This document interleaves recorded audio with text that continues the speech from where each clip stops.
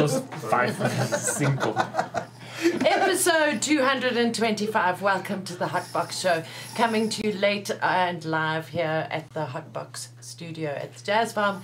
Sorry we were a bit late tonight, but we were pounced on by load shedding unawares because they changed our schedule.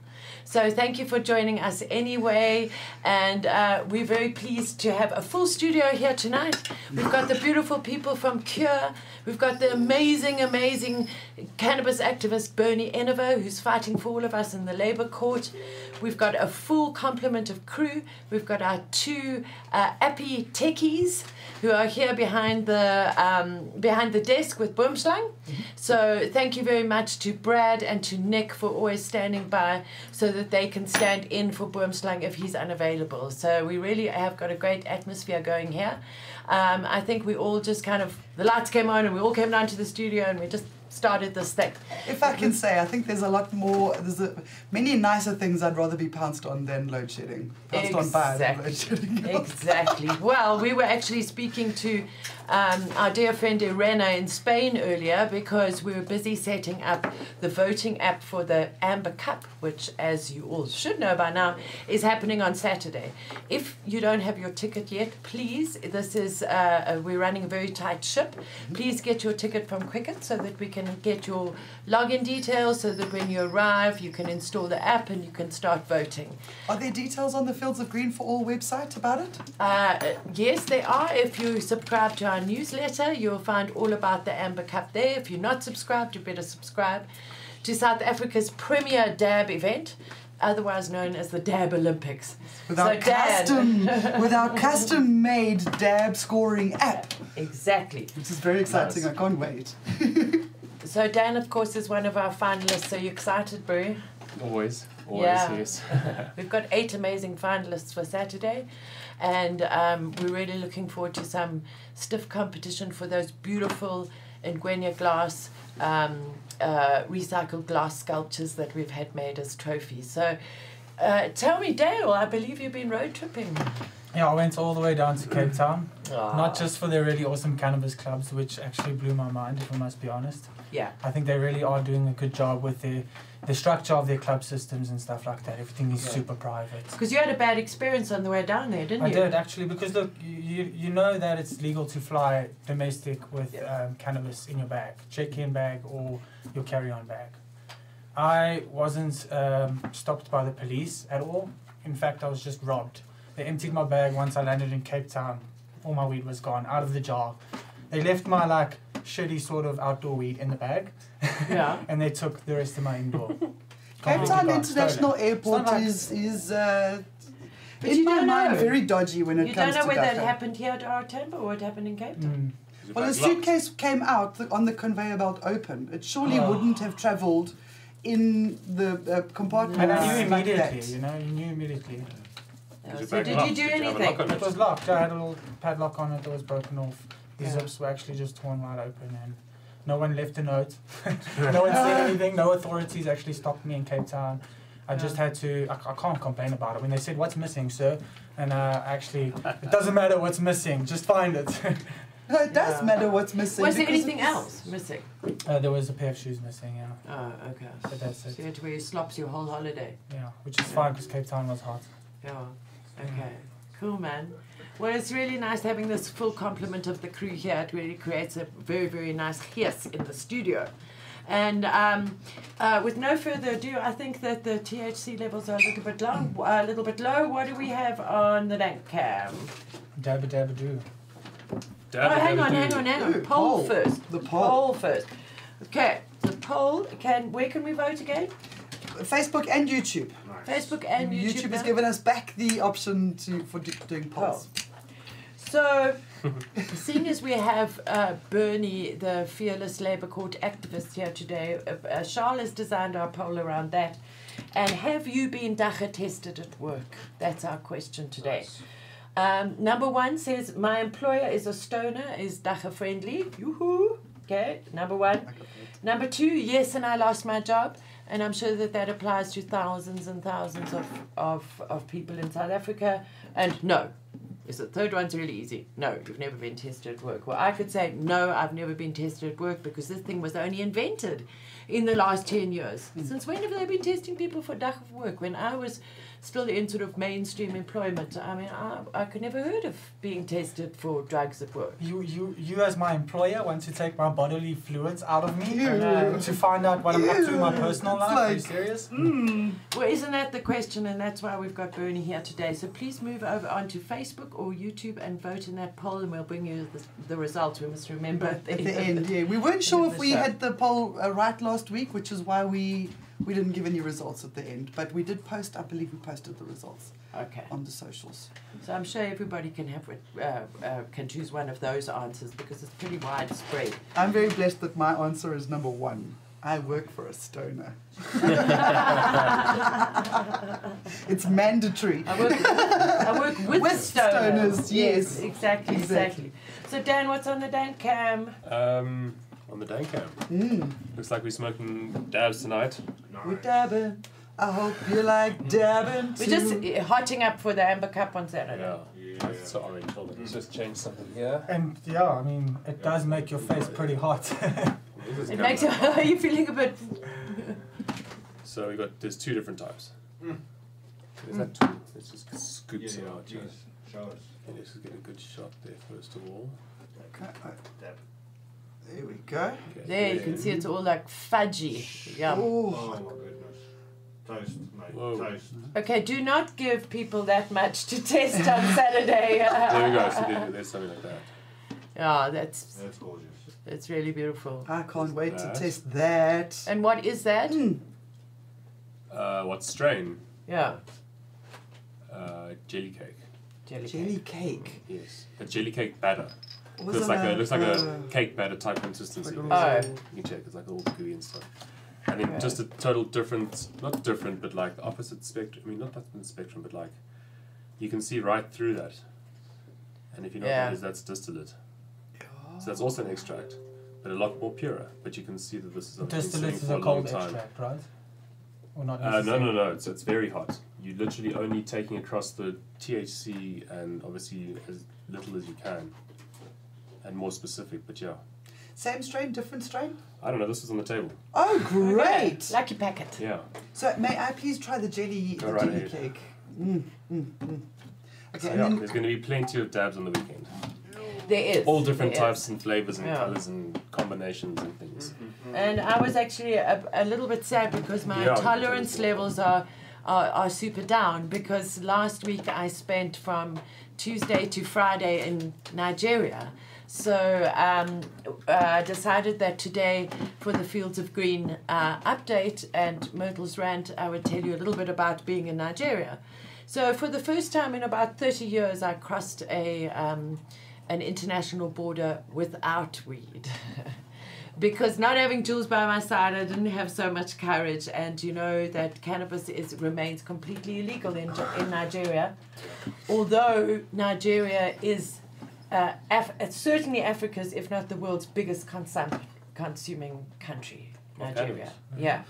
So that's something that I learned at the conference. And certainly everybody smokes weed, but you know, I flew and I left very, very early on Tuesday morning and I flew home on Friday and got home on Friday night. And so I only had 2 full days in Abuja in Nigeria. And that was taken up from 8 o'clock in the morning till 6 o'clock at night at the conference. And then after 6 there was like networking or going out for dinner or whatever. So I didn't actually have anywhere to go and smoke weed. I was certainly was offered some weed, but I decided, you know what, I'm going to have a little bit of a tolerance break. And I proved it's not addictive. Yeah. You know? I had my little vape pen, which I had a little bit of, but really not very much. And not once during those, you could say, 4 days, 2 days of traveling and 2 days of being there, was I thinking, I really need a spliff. And going into cold sweats and like... Yeah. Not even as bad as a coffee, right? You probably crave coffee all day. Coffee was way worse because I preempted it and I bought some of those little sachets of instant cappuccino. And there was a kettle in my room, but I can tell you that the coffee that was available at the conference was really awful. So the best thing was having those little instant cappuccino sachets. I don't think I would have, if I hadn't have taken those, I think I would have been very irritated with myself. Yeah. I'd Don't have your imagine coffee the fix. things Don't mess with anyone with the coffee Yeah. fix. Yeah. I'd imagine the things that you'd battle with the most on that tolerance break would be eating, because I know Yes. we need to make a whole, and also sleep probably would have been a little bit rough for the first couple of days. But I did get some over-the-counter sleeping tablets because the plane left at 4 in the morning. So I was just comfortably there, and there was only about 20 people on the whole plane between here and Lagos. And then we stopped off in Lagos and it didn't get off the plane. Then we flew to Lomé in Togo and then waited there for 5 hours and then flew to Abuja. So it was this whole West African adventure. And I must say those sleeping tablets really helped because I slept on the plane all the way there and then I could sleep at night without the weed. Nice. So I didn't have a chance to see whether the weed, lack of weed was keeping me awake. Plus the conference was a hell of a long day. But we've made a shortened version of Myrtle's Rant telling you all about my experience in Nigeria. It was very, very interesting, very enlightening, and really nice to speak to all African people. You know, it was African issues that you didn't have to explain over and above what the issues are that are unique to Africa. For example, if you go to Vienna, there you have everybody in the world. You've got Americans and you've got all the European people, so it's much more diluted. And they I don't think understand yeah, the southern global south exactly, issues. Yeah. exactly. And it was really nice to learn about drug policy in really obscure countries. I mean, who knows about drug policy in Benin, you know, or Cote d'Ivoire, or places like that. Togo, there were representatives from there. I think that there was probably about over 20 African countries represented. So Joe has very, very kindly made us a shortened version of Myrtle's Rant. It was originally 10 minutes. And then on Mondays, from now on, we're going to be releasing the long version of Myrtle's Rant. So it'll be Myrtle's Rant Mondays from this coming Monday. And then you can see the whole video on our Hotbox Show YouTube channel. So for the Fields of Green update today, here's Myrtle's Rant.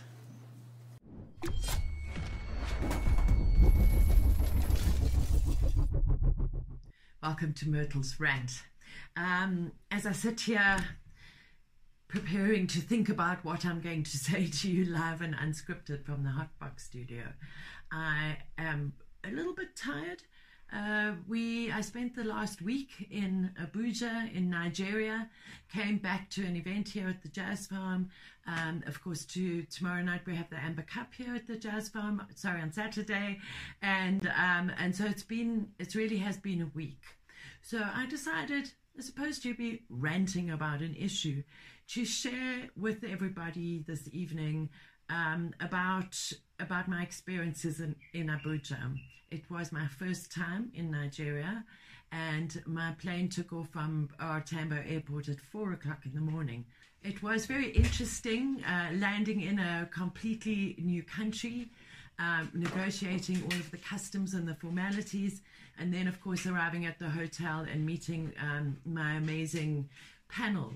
And I'd like to just, first of all, thank the University of Cape Town, Criminology Department, the University of Bristol, and their Cannabis Africana project.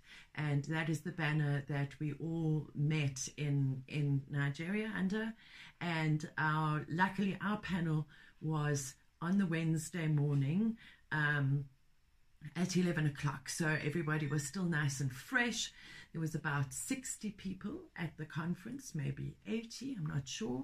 But the conference was the 14th Biennial International Conference on Drugs and Alcohol and Society in Africa. Towards the reform of drugs, law and policy in Africa, research, practice and advocacy considerations. Now, ours was the first plenary session, so that meant that everybody at the conference was in attendance, and the topic of our panel was cannabis policy and its social, political and economic impact in the different African countries. And our panel was made up of Professor Jalal Tawfiq. He actually just sent comments because he wasn't well. He's from Morocco, so wasn't there in person. Then, of course, Dr. Clemens Rusenga from the University of Bristol, ex-Zimbabwe, who is a long-time friend. And then Idiomo Ubong Nelson. Idiomo was also at Drug Policy Week in Cape Town in 2017, and he was representing CRISA in Nigeria. He's Nigerian. Myself and Maria Goretti Loglo, who's from the IDPC in Ghana. And we really did have an incredibly fruitful panel. We each had about 30 minutes to speak on our given topic. And my topic was the journey of towards cannabis legalization in South Africa, but more importantly, cannabis as a harm reduction mechanism. There was lots of speak of harm reduction at the conference, and it really was. I'm not going to go into too much detail. I am going to write a blog about my thoughts and experiences, but the overarching feeling at the conference was a movement very strongly towards harm reduction. There was a real feeling of moving towards something that is more human rights based. That was the overall feeling that I did get at the conference. So once again, thank you to my sponsors and thank you to the universities for continuing to support the work that we do here at Fields of Green for All. It certainly was an honor. It was crazy to fly all the way there and fly all the way back in 4 days, but we did it and it was certainly worth the while. And that's Myrtle's rant for this time. See you next time. Bye.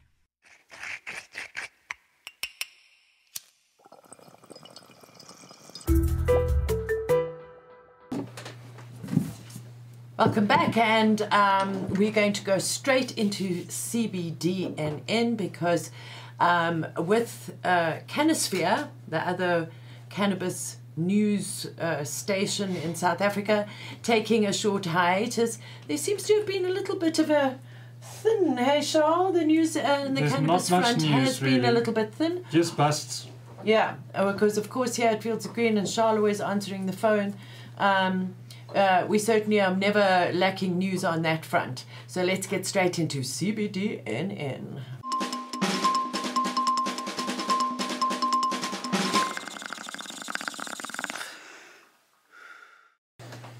And over to Shaw. Our first story tonight comes from the Northern Cape, where a joint intelligence-driven operation by the SAPS. Yeah, sure. Yeah, they discovered 38 kilograms of dagga that was hidden in a ceiling by two men.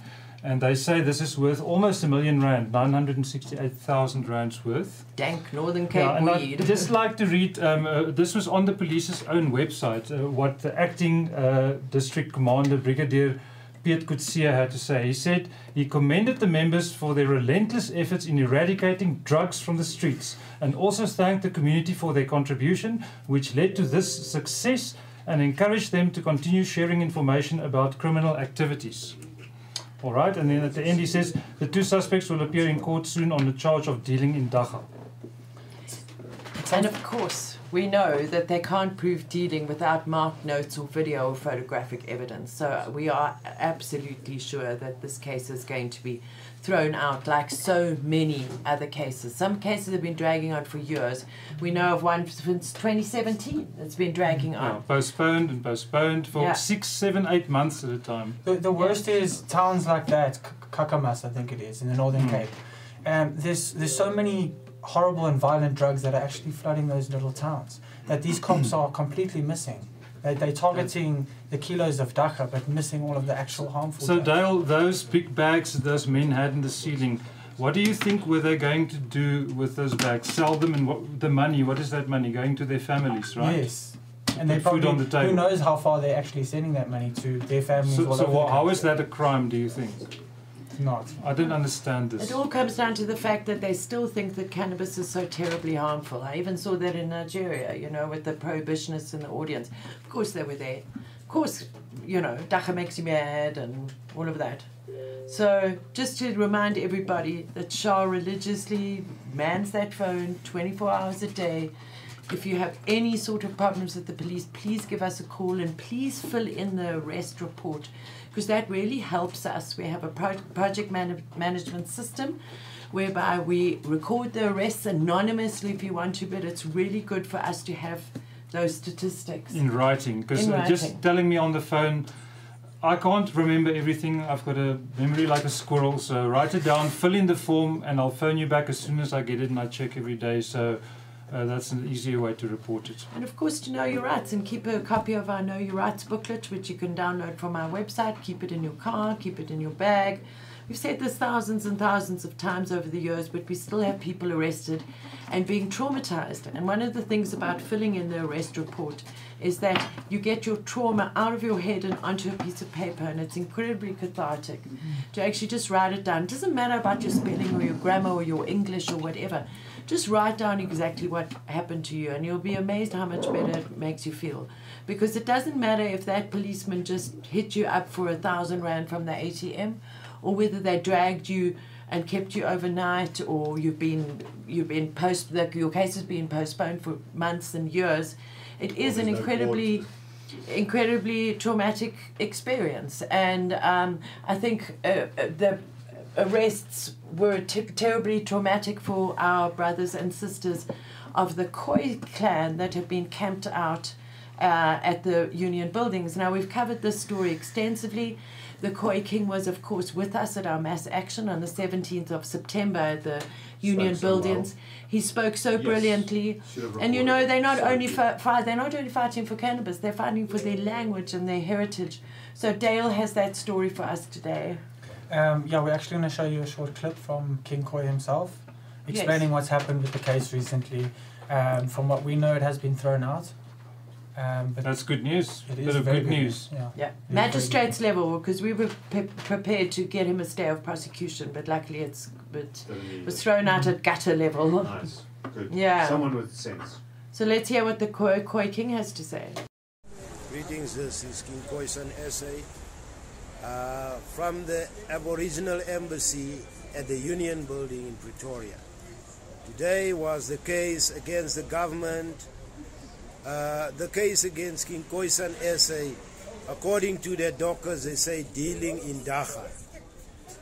So now we have showed the government that in order for them to basically put our case to trial, they need to get the language of the First Nation, the language that is on the coat of arms that says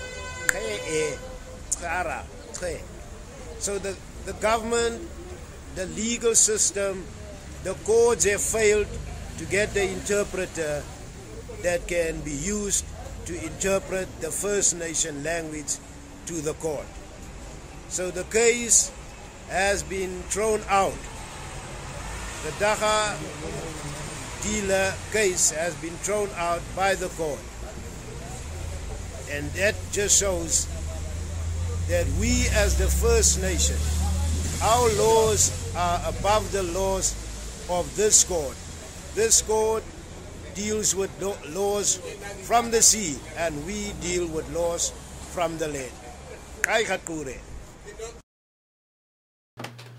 Yeah. And like he said, it's so much more than just about cannabis right now. They've been camping out at the Union buildings for years, for the longest time. Yeah. And it seems now that government is trying every angle they can to get them off of the Union buildings, or trying to get them arrested in some way to stop their protest. Yeah. Sure. You know, and it's sad really to use the plant that we cherish so much. Yeah. So that was kicked out because they could not find a translator. Yeah. Not even based on anything to do with cannabis policies, regulations. I mean, any laws really, just basic communication. Which is maybe a good thing, because it also brought attention to the courts about his language issue, because it's being overshadowed by the Dagga issue. Yeah. I reckon. It's their land, and the court doesn't understand their language. Yeah. And the thing is that is something that is really particular to the Southern Hemisphere and certain traditional growing areas in the north, like Thailand, Indonesia, Malaysia, Afghanistan, Nepal, India, places like that where cannabis has grown for thousands of years. But very interestingly, I spoke to somebody from Sierra Leone, and they can trace back their cannabis history back to the 14th century. Yeah. Silk Road days. So they've got oral history back to the 14th century in Sierra Leone. So that's it's pretty interesting. And I think that Africa, if the historians really had to go digging, they would find centuries and centuries of cannabis use, cultivation, and trade. Yeah. You know, that trade aspect is so very, very important. Big issue. Big, 'Cause very, very big issue. What gets to me is that, you know, back in the day when people walked anywhere, you would only take what you value. Yeah. You wouldn't take just anything. Or what you can exchange on the road. You know, something that has value. Yeah. And yeah, that's enough for me to know that they definitely carried it. Yeah. And if you were being Yeah. put on a slave ship from India, what you're going to do? You're going to have a handful of cannabis seeds so you can Some plant when you seeds. get there. Couple, yeah. You know. So I don't know. It's all about the money, and it's all about ignorance, and now we have this third story on CBDNN, which is cannabis funding, positive signals behind closed government doors. So I remember in 2019, I made a submission to the Parliamentary Committee on Budget Appropriations. So this was where this parliamentary committee, who gets the various government departments to report on the amount of money that they haven't spent. And I think that the reason why they accepted my submission, and I had to fly down to Cape Town at the last minute, they told me at 4 in the afternoon I had to be in Cape Town 9 o'clock the next morning. Anyway, I made it, and I did my submission, and there were sniggers from the gallery, you know, as usually there are, and saying, well, right now in 2019, the Departments of Health, the Departments of Agriculture, the Departments of Trade and Industry should be putting away that excess budget allocation for cannabis development. So this story was very interesting.